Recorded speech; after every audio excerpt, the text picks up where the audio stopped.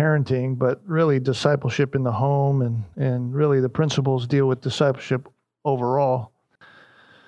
Our priorities really as parents, but our priorities as really Christians, disciplers. But we want to talk again, just to remind us this morning a little bit about what we talked about last week. Remember, we have a commitment to the Lord Jesus Christ. That's an obvious reality for us as Christians. Committed to the Lord Jesus Christ, committed to the lordship of Christ in all of life. That simply is saying that He's the one who calls the shots. He's the one who decides for our life, and we know that through the Scriptures. And you will not do that if you don't know the Lord Jesus Christ. And so that's why it has to start there.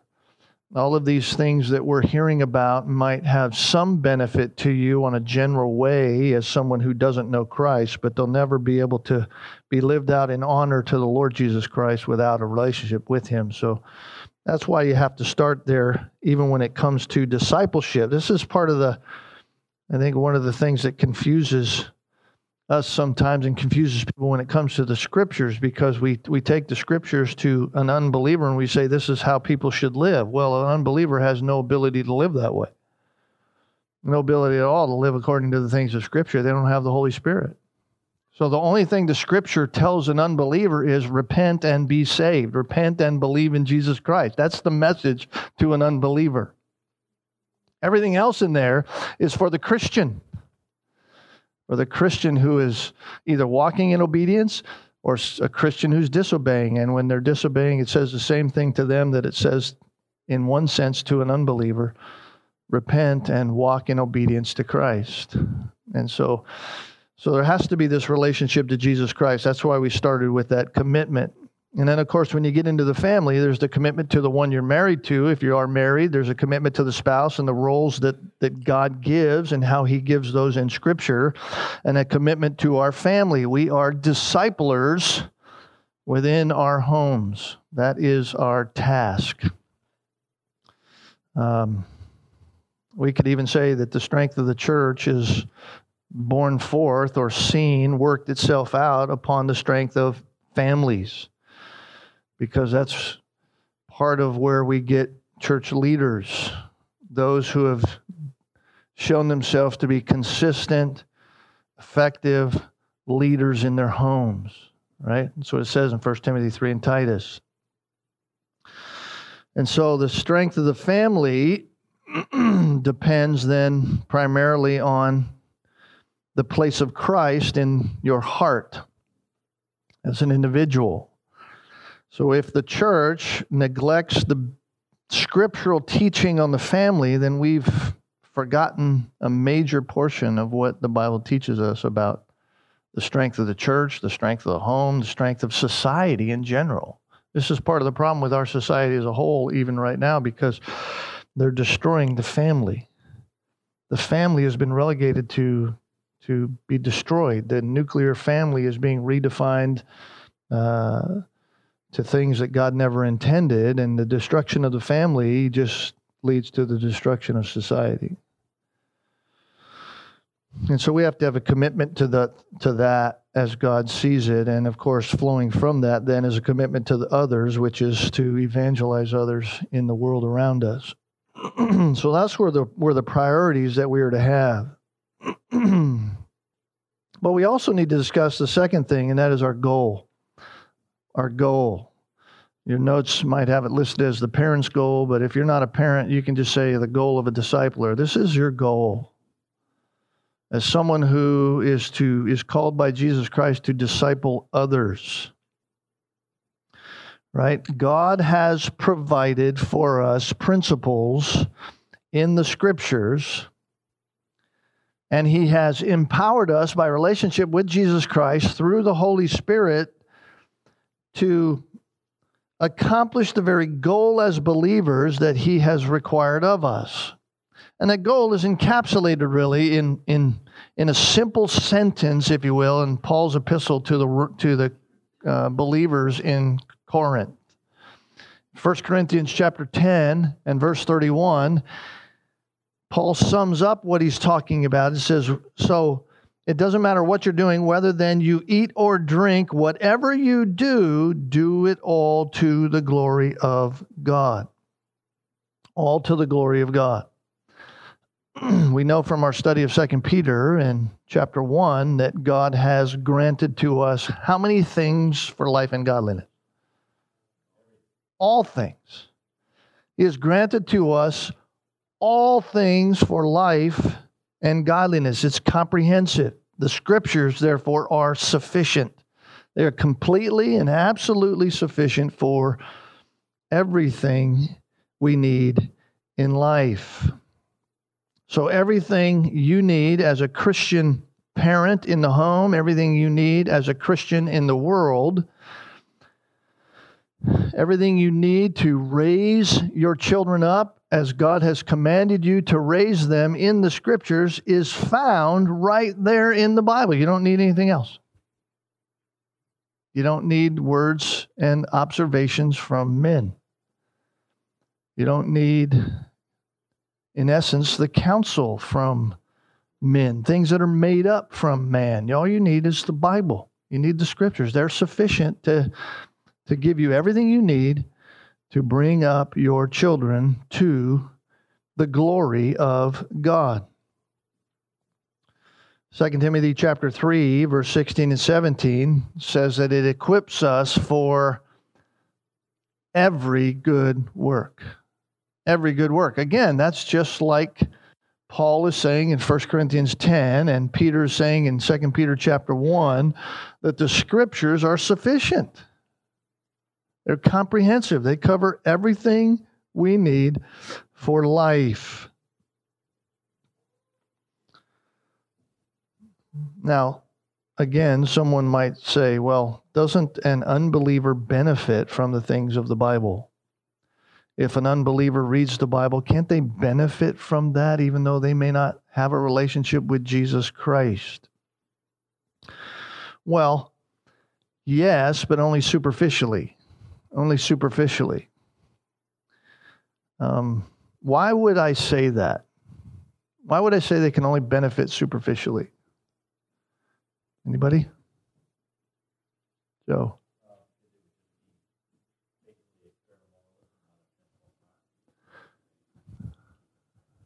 Okay. For those of you who might not have heard what he said, he says, because to do the Scriptures without a relationship with Jesus Christ, I'm kind of summing this up in your words, is to just be moralistic, to do moral activity without any relationship with Jesus Christ is to be just outwardly moral, by your own definition, actually. But it doesn't bring honor and glory to God because you're not doing it for the glory of God. You're doing it for your own general morality. And so that's all it does. There's a superficial reality to it. But the transforming power of following the Scriptures, because you have God living in you and you're doing them, can only be done by those who are redeemed. In fact, someone turn to 1 Corinthians chapter 2. 1 Corinthians chapter 2. And read verse 14 for us. Again, these are just comments we're making about our goal as Christians, our goal in discipleship, our goal in parenting. All right, the unredeemed can't live to the glory of God because they have no relationship with God. Why is that? 1 Corinthians 2:14 gives us an answer to that question. What's it say? Who's got that? But a natural man does not accept the things of the Spirit of God, for they are foolishness to him, and he cannot understand them, because they are spiritually appraised. Okay, so there you have the answer as to why, or at least part of the answer as to why the unsaved cannot live to the glory of God. Because they don't understand the things of God from God's perspective. Those things are spiritually appraised. They're only understood by those who have the Spirit of God. Because They're separated from God. Not the information, but the person who doesn't know Christ is separated from God. They live for self. So, following after all the principles that we are learning can only be done by the Christian to the glory of God. And they'll only be really, in one sense, I hesitate to use the word effective, but they're only done to the glory of God when we do them God's way. When we follow what God says God's way and not by our own ways. So that's the kind of homes that we're to have.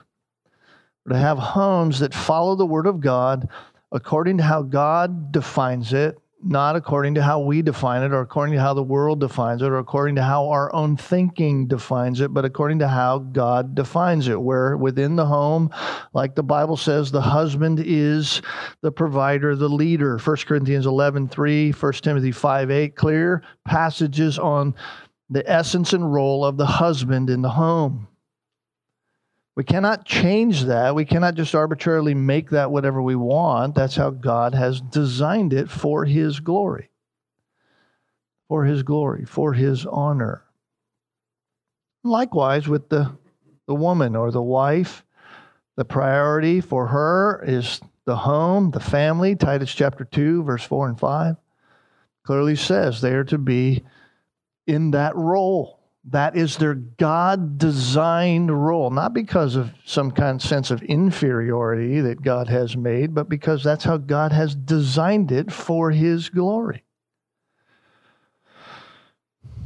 And so if our heart struggles against those things, the issue is not what the Scriptures say. The issue is, where is our heart in reference to the Scriptures? This is why it goes all the way back to that reality and the priorities of our life with our lordship of Christ. The lordship of Christ over every area of our life. He has to be Lord, which means when the Bible speaks, we listen. When the Bible is adjusting my own lifestyle because what I'm doing isn't in accordance with the Scriptures, I can either recoil against that and find the difficult path, or I can embrace that and find the path of honor and glory to God, which God honors. So that's the difficulty. That's the struggle. So if my ultimate purpose as a believer or as a believing parent is to glorify God, that's my ultimate purpose, then what's the goal within discipleship in the home, within parenting, that's going to fulfill that ultimate purpose? What's the goal within parenting that's going to fulfill that ultimate purpose? If I was to ask you, what is your goal as a discipler in the home, how would you answer that question? What's your goal? Anybody dare to give an answer? Who's a parent? Yeah. I'm sorry? To lead our family in Christ's way. Okay. Anybody else? Kevin, what's your goal in your home with your family? Get my kids to know Christ. Anybody else? To bring glory to God. Yeah.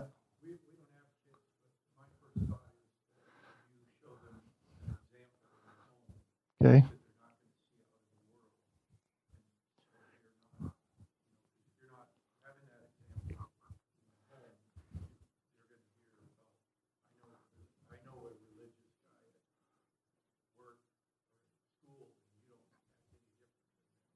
Okay.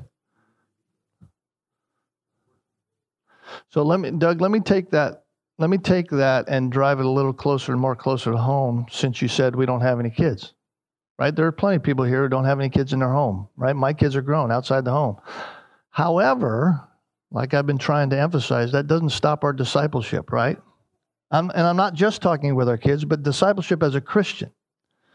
So let's point that back and say, okay, in discipleship relationships, what's your goal?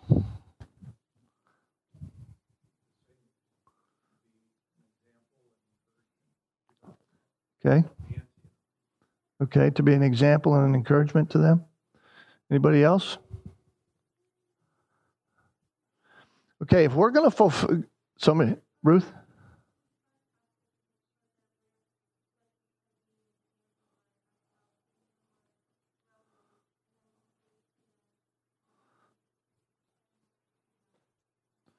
Sure.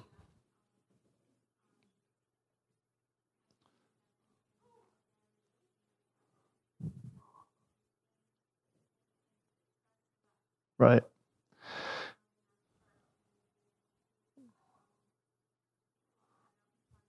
Sure.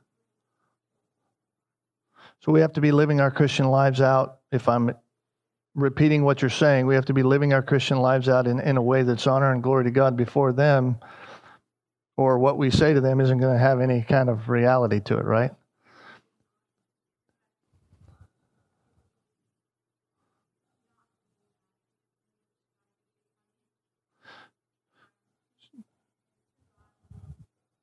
Sure. What if we as parents are as the best we could ever be as Christians in the home? I mean, let's draw the scenario that you never make a Christian mistake. You live to the glory of God in everything you do. Will that guarantee that your kids will know Jesus Christ? No. So let's go the other way. Let's say you do everything wrong. You're saved, but you're stumbling all the time, fumbling all the time, sin around every corner. You don't, before your kids, you sometimes are the worst example. Will that guarantee your kids don't know Jesus Christ? No. So does that affect our thinking on how we think about our Christian lives before others when it comes to the goal of discipleship? Our desire of discipleship is, as a Christian, should always be that someone comes to know Christ, right? Whoever that is, whether it's a child in the home or somebody I'm around, right? I want them to come to know Jesus Christ. But I have no guarantee of that, do I? I have no guarantee of that in anything. So if I'm to do everything I do to what? To the glory of God, I'm not to do everything I do in order to try to produce a result. Because I can't do that. I can't produce anything. This is part of the problem when it comes to homes and it comes to relationships in the home, when it comes to discipleship. We work so hard to try to modify outward externals. If I do this, A plus B equals C. It's kind of this, right? If I do this, this will be the result of that. And yet God says, I don't want you pursuing that. I don't want you going after that. I want you doing everything you do to my glory. Not to get an end result.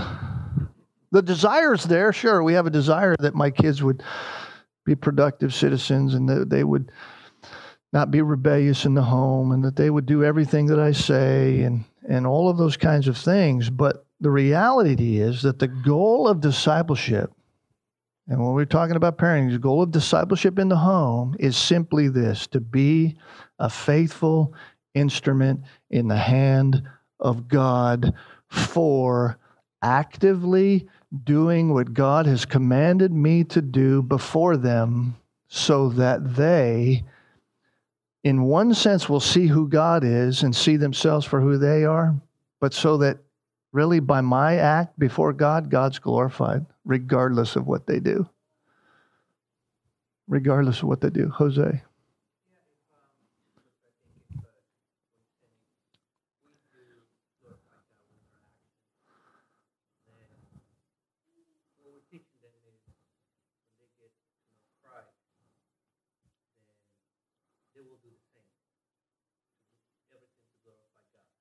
Lord willing. Lord willing, they'll obey him if they know him. Right? And that's what you are living. You're living to glorify God in your life. Like Ruth said, we are to be examples. Doug said we're to be examples. But we're to be examples not so that we can produce a little Christianized child or a Christianized person, a morally modified person with Christian morals. I'm not living so that I can do that. I simply want to live so that God's glorified by me in my life. Because that's going to mean sometimes, and we're kind of jumping ahead a little bit, but I think it's important. That means sometimes that when it comes to discipleship relationships, I have to do things that will oppose that person. I'll have to do things in order to glorify God that will oppose them. I have one little guy up here saying, no, that's not true. It is true. Right? We have to do that sometimes. In discipleship relationships that aren't parent-child relationships, we have to sometimes come to a disciplee and say, listen, you're out of line. You're not doing what God would have you do. You claim this, but you're not doing it. It would be terrible, wouldn't it? It would be terrible for me as a pastor of this church to always say, oh, you guys are so wonderful. You're doing such a great job with everything you do. When in fact, we're not. That would be horrible. That's not love. That's not loving us. You're not loving your kids when you just allow them to do what they want to do. No, you have to be a faithful instrument in God's hands. I always think about this when I was raising our kids. When I stand before the Lord Jesus Christ one day and he's handing out rewards, he's not going to hand out rewards because my children are great little citizens who do things right. No, he's only going to look at how my life is honor and glory to him. What deeds are wood, hay, and stubble and what aren't. He's not going to look at my children and go, yeah, I'm going to hold you responsible for that. I'm responsible to do what God's called me to do, but then my children are responsible to answer to the Lord for what they do. So the goal is to be a faithful instrument, a faithful steward in the hand of God. That's our goal. That's our goal as Christians. That's our goal as Christian parents. And we get that mixed up sometimes because we think our goal oftentimes is to raise this certain little product. And so when we do things and we adjust things in our house, we're adjusting them not to glorify God, but to accommodate us, to accommodate our little life, to accommodate our little things that irritate us. We don't want to be irritated anymore, so we adjust this way. Because if I adjust things, then the behavior changes and my kid won't irritate me anymore. That's why we do it oftentimes. That's not what God says. God says, I want you to just be faithful to me, Colin.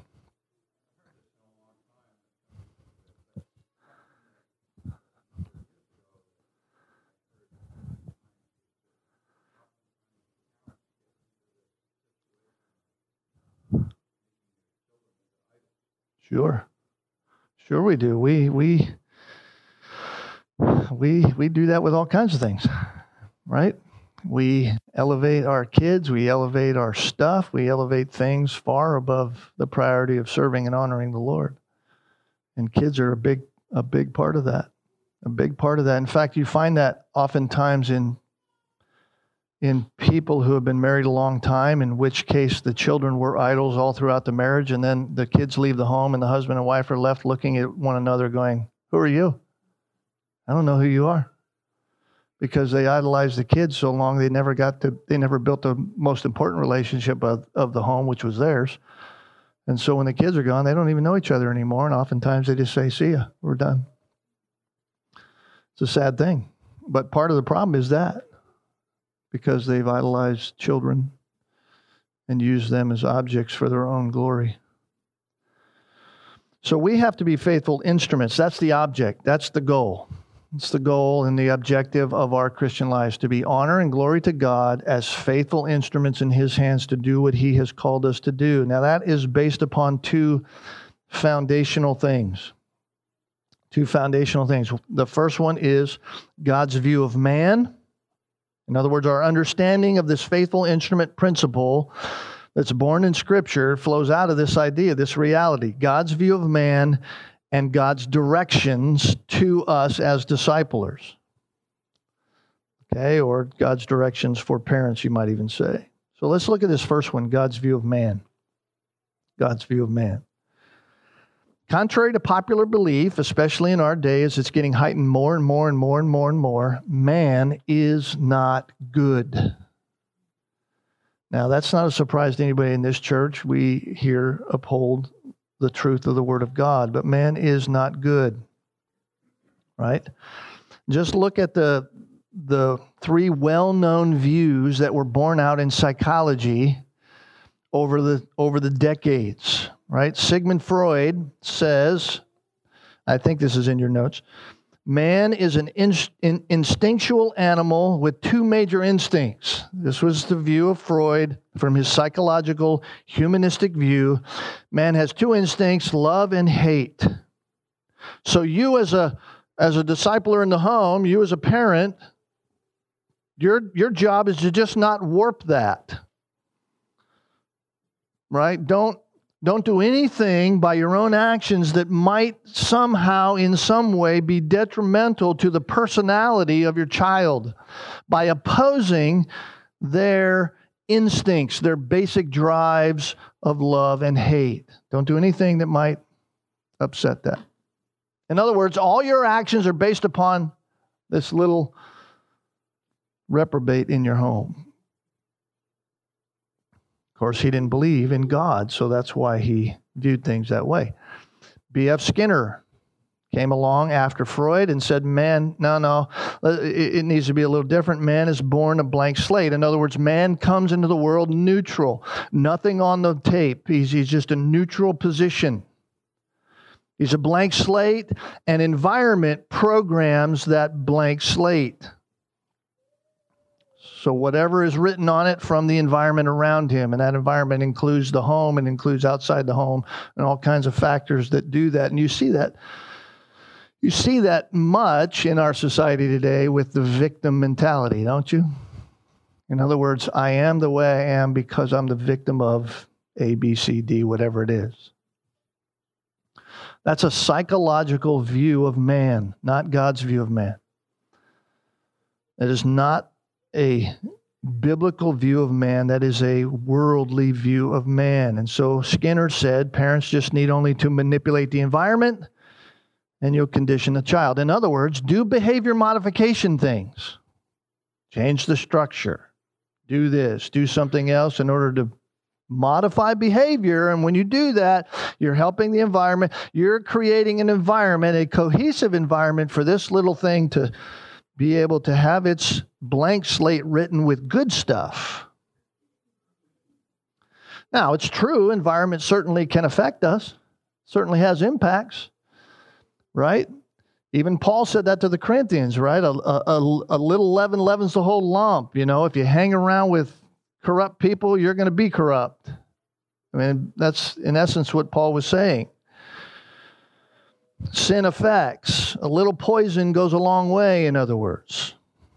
So there are effects of environment, but it is an environment that makes you. It is an environment that makes you. Carl Rogers came along after that and said, well, man's just a flower. He needs to unfold with his opportunities, self-actualize, become all that he's inherently in himself. Right? So the child's self-motivated by his inherent goodness. A person is motivated by who they are on the inside, and we just need to let that out. We just need to let it go. You ever heard that phrase? Let it go. Some of you parents, I'm sure, Disney. Just let it go. Be who you are. Be everything you can be. You're just a little God yourself, in other words. So if you just give them freedom to get in touch with their own self, their own feelings, self-actualize, you'll blossom. You realize that's part of the philosophy behind this whole idea of gender identification? that you get to choose your own gender. You're just self-actualizing. You're just finding who you are. Years ago, the idea of gender wasn't even part of our language. Why? Because biology was the determining factor. In fact, the word sex wasn't used in a derogatory sense back in science years ago. Sex was the term that described who you were by your biology. You ever notice on applications years ago, it used to say, what sex are you, M or F? Now you're seeing a change. The change is, what gender are you? Why? Because gender has become a term of a social construct. In other words, it's something determined by society around you or what you think in society. So you can be anything you want, and that's your gender. That's part of the lie of the psychologist who says, no, you just need to self-actualize to become the real person. The natural man, his goal is to feel good about himself. That's the natural man. Why? Why does he need to feel good about himself if he's already good?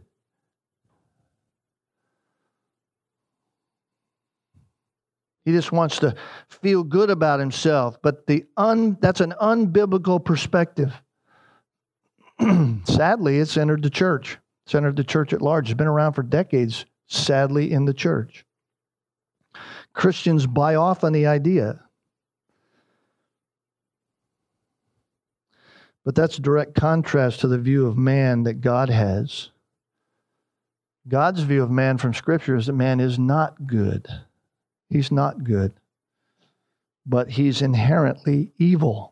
In fact, someone turn to Romans chapter 3 and read for us what we studied months and months ago. Romans chapter 3, verse 10 and 11. Romans chapter 3, verse 10 and 11. Paul quoting from the Old Testament. So this is in all of the Scriptures. What's it say?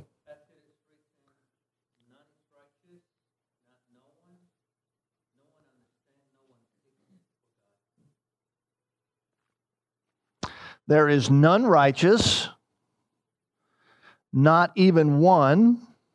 There is none who understands. There is none who seeks for God. That is the condition of man. Just prior to that, Paul said in chapter 2, you're without excuse. Everybody's under the wrath of God because you're without excuse. You've denied God. You're depraved in your own mind and your own thinking. And here he says what the Old Testament says in Psalm 14, there is none righteous, not even one. That's comprehensive. That's the condition of man from God's perspective, and that's the perspective that matters. Why? Why is man in that condition? Because sin affects the whole human being. Sin affects the whole human being. It doesn't just affect part of us, it affects all of us. In fact, notice what Jesus said in John chapter 8. John 8, verse 34. Jesus said, truly, truly, I say to you, everyone who commits sin. Now, stop right there. Is there anybody who's never committed sin other than Jesus Christ? Certainly not in this room, right? So we've all sinned. So Jesus is saying, every person, truly I say to you, everyone who commits a sin, and that is a comprehensive reality of all of humanity, is the slave of sin. This means sin affects everything. Sin is everywhere in us and with us. It affects the will of us. It affects our mind and our understanding, just as Paul said in Romans. The mind is hostile to God. We're futile in our understanding, Ephesians 4 says. It affects our will. It affects our mind. It affects our emotions. Do you realize your emotions are affected by sin? How many of us have ever made a decision and said in our hearts, be honest, well, it just felt right. Well, it just felt right.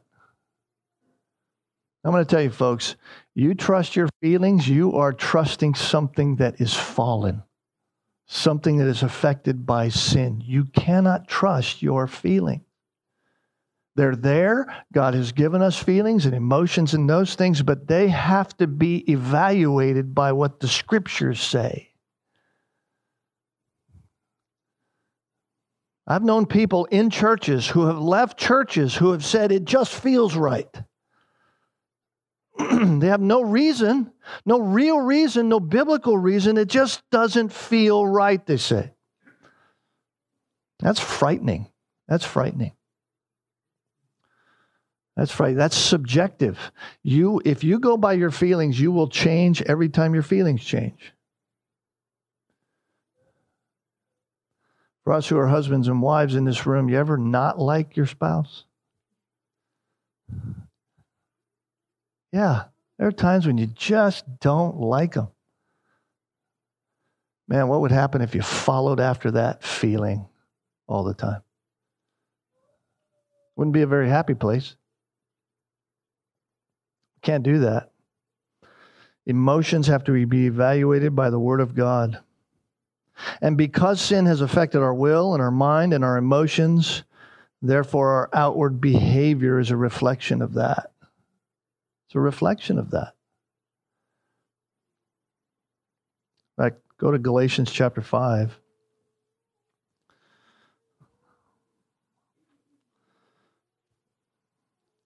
Galatians 5. Notice how Paul describes the deeds of the flesh. This is behavior. The behavior of sin is evident. I mean, we could read it that way. This is the behavior of sinfulness. Verse 19. Immorality, impurity, sensuality, idolatry, someone mentioned that this morning, sorcery, enmities, that's fighting, strife, that's fighting, jealousy, outbursts of anger, disputes, dissensions, factions, envying, drunkenness, carousing. And in case I missed any, Paul says, and things like these. These are all outward actions of sin.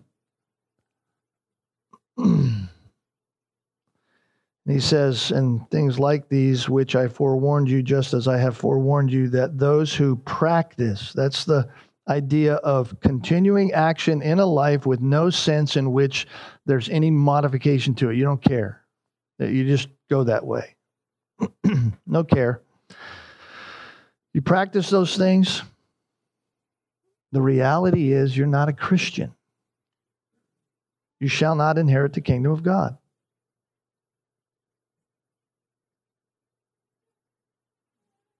That's pretty severe, isn't it? I mean, here's the condition of man. We are affected completely by sin, so that our behavior, the outflow of our life, is that without Christ. So there's no aspect, no part of our human nature that has been untouched by sin. This is why the term total depravity has been used over the centuries to describe the condition of man prior to being saved. They are dead. They are totally, completely dead in their sin. So you're in the hospital. You're about to enjoy the birth of a child. That child comes out kicking and screaming. And they are a reprobate sinner. Cute. God has painted them up cute. Had he not, we probably would discard them right away. But he puts that familial love in our heart. We have that familial love, that connection that he's given humanity with one another, that relational reality. And yet here we are with this young little reprobate sinner that God has now given to us and said, okay, you be a faithful instrument in my hand to show them who I am. That's my task. And they're going to challenge you in every way, just like you challenge me. That's what God said. And you're to bring the truth to bear in their life.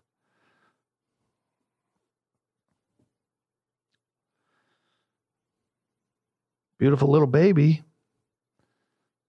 totally depraved. Now, not all sinners are equally as evil as others, right? We don't all exercise our depravity to the nth degree that we could. Not all of us are murderers of other people. But we are all completely able in our sinfulness to do anything and everything that sin does. We cannot rid ourselves of the guilt that we have before God. That's the issue. Right? Our guilt is revealed in the actions that we do. Our behavior, the outflow of our sin. It just reveals our guilt. We are guilty, and we show our guiltiness by how we live.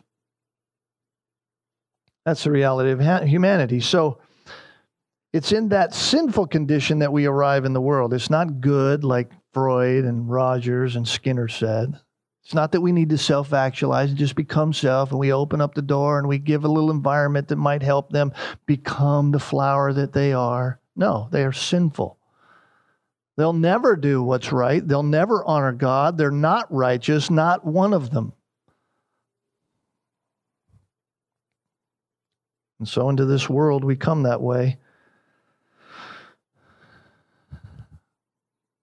We know this to be true because how many of you have taught your children to lie? I don't see any hands. Were you taught to lie by your parents? Have you ever lied? Everybody should raise their hand right now. Or we're lying. Right? Nobody teaches your children how to be selfish. Nobody teaches them how to go and do something wrong. Why? Because that's the natural inclination of a sinful heart. That's why Jeremiah said it that way in Jeremiah 17:9. The heart is deceitful and wicked above all else. That's who we are by nature. We're fallen. So when we're discipling people, when we're discipling our children in the home, when we're as Christians and we don't have children, our children are gone, we're discipling other people or sharing the gospel, discipling, we come to them with that understanding. We know they can't do any of this. They can't do it to the glory of God. They can't honor God the way God desires to be honored. And so when we're sharing those truths with our children and we're expecting them to carry it out, we expect them to fail at those things because they can't do it to the glory of God. And what does that do? That drives them to the reality that they're a sinner before God. And we get to share with them that truth. That they get to learn who God is and that God is a forgiving God. And that if they will embrace Him and turn from their sin and embrace Jesus Christ, they can know God personally. See, that's the goal. That's the goal. The fact that our little reprobates in our house can think or speak or act in a way which is relatively good in comparison to somebody else doesn't mean that they're not depraved. Doesn't mean that they're good people. They could be the best citizen in the world and yet still be going to hell. People praise Mother Teresa for all the work she did, for all the good that she did in the world to the poor and those kinds of things. But without a relationship with Jesus Christ, I don't care how many people you feed, I don't care how much good you might do according to the world, you're still going to be in hell. Because that's the problem, your relationship with God. Your guilt before God. So an entire lifelong act of goodness will not allow you to stand before God without being condemned. Right? Isaiah 64:6, right? All of our righteous deeds are what? Filthy rags before God. All of our righteous deeds. Your works mean nothing.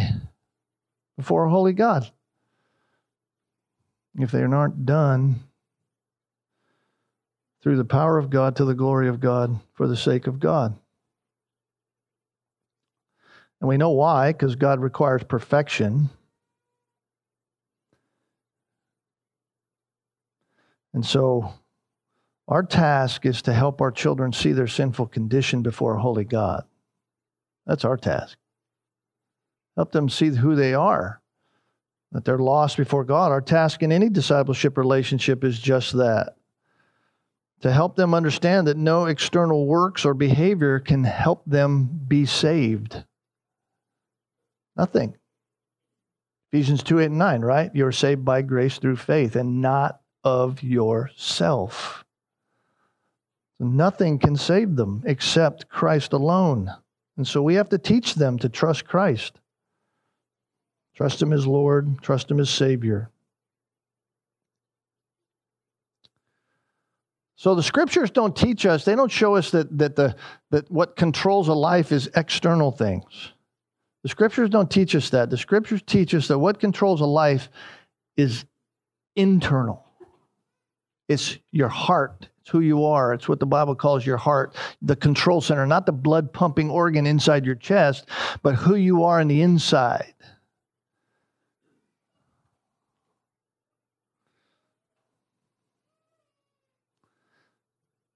Genesis chapter 8, verse 21, God declares that the intent of man's heart is evil from his youth. The intent of his heart is evil. It's wickedness all the time. Every human heart has heart disease called sin, because the root of evil is within the heart. So we have a heart problem, not a behavior problem. The world says we have a behavior problem, right? The world says we can just get things right, legislate morality in the right kind of way, that behavior will do the right thing, right? We'll just all be doing the same thing behaviorally. That's not the problem.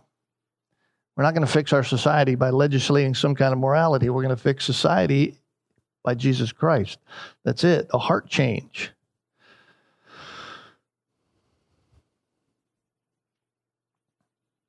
So a person's life is a reflection of the heart. I'll just show you that. Go to Proverbs 4. This is a great Old Testament passage that you need to remember when you're dealing with your own children, with your own disciplees. Something you need to think about in your own life and when you think about others. Proverbs 4, verse 23 says, watch over your heart with all diligence. Why? Because from it flows the springs of life.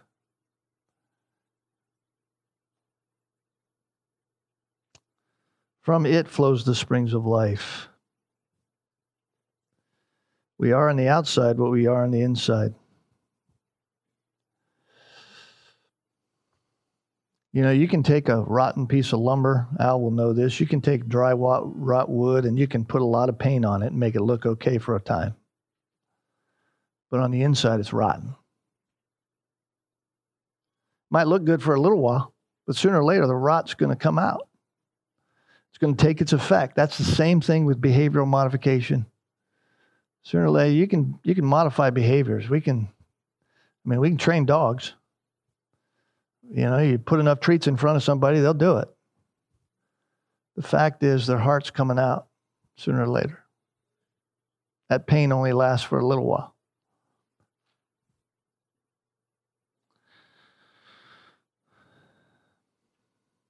So the issue in our discipleship is not primarily an external issue, it's an internal one. It's dealing with the heart. It's dealing with the heart, not simply behavior. Certainly behavior is involved, but it's dealing with the heart. Behavior is a reflection of the heart. So when you see behavior going on, you know there's a heart issue. And so you ought to be focusing your discipleship on the heart issue, not the behavior issue. Because when the heart's changed, behavior will change, right? If you have rotten roots, what do you get for fruit? You get rotten fruit. So we want to make sure that the root is good. That's the heart. So our concern should be to help our children or our disciples understand their sin. Understand their sin as we expose them to the law of God. As we expose them to what the Word of God says about them and about their heart. How it reveals their deceitfulness, their desperate wickedness in what they do. Think about the things you tell your kids and how to deal with interpersonal relationships within the home with their siblings. How are you doing? Are you dealing with the heart, or are you dealing with just the behavior because it's frustrating to you? That's what you have to think about, because the heart is the issue. We want to lead them before the cross of Christ so that they can see their heart before God and know that in Christ they can have that dealt with once and for all. That's the desire, right? We desire that they'd know Christ. It's not our goal, because even after they know Christ, discipleship doesn't end, does it? Right? If that was the case, all you who are saved wouldn't come to church anymore, because you don't need discipleship. You got it all wired. But we all need discipleship. We need one another. Iron sharpens iron. So we need to be discipled still, even after we're saved, because sanctification is a process. So our desire is that our children might come to know Christ. Our desire is that our disciplee might come to know Christ. That's our prayer. That's our desire. But our goal is to just be faithful in God's hands to bring the truth to bear to the issues of life as we walk along. And pray that God would produce His result in it. And once saved, then we help them walk in holiness. Walk in holiness. Because it's only Christ that can change them. It's only in Christ that they'll find hope and forgiveness and salvation. Power to live in a manner that's pleasing to God. It's only in Christ that can happen. We don't want our disciplers or our disciplees to do things simply to appease us. We shouldn't want that. We should want them to do things in order to honor God. And an unbeliever can't do that because they're guilty before God. And so every time they fail, the Word of God shows them that so that they might turn from it. That's the point.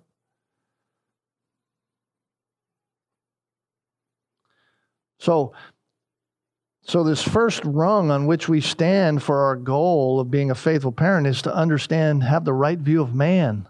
We have to have a right view of our children, a right view of how God's perspective is for man. Man is fallen. Man comes into the world guilty.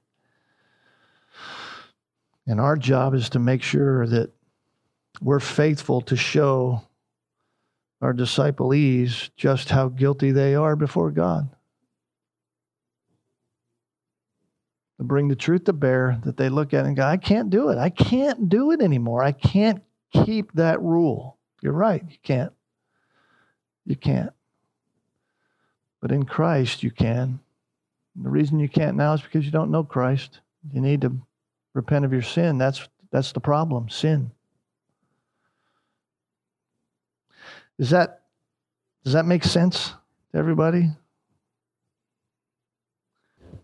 And a lot of these things we'll talk about down the road, because we're going to get into, our duties as disciplinarians and those kinds of things as we talk about it down the road with future lessons. So we'll finish this one up next week.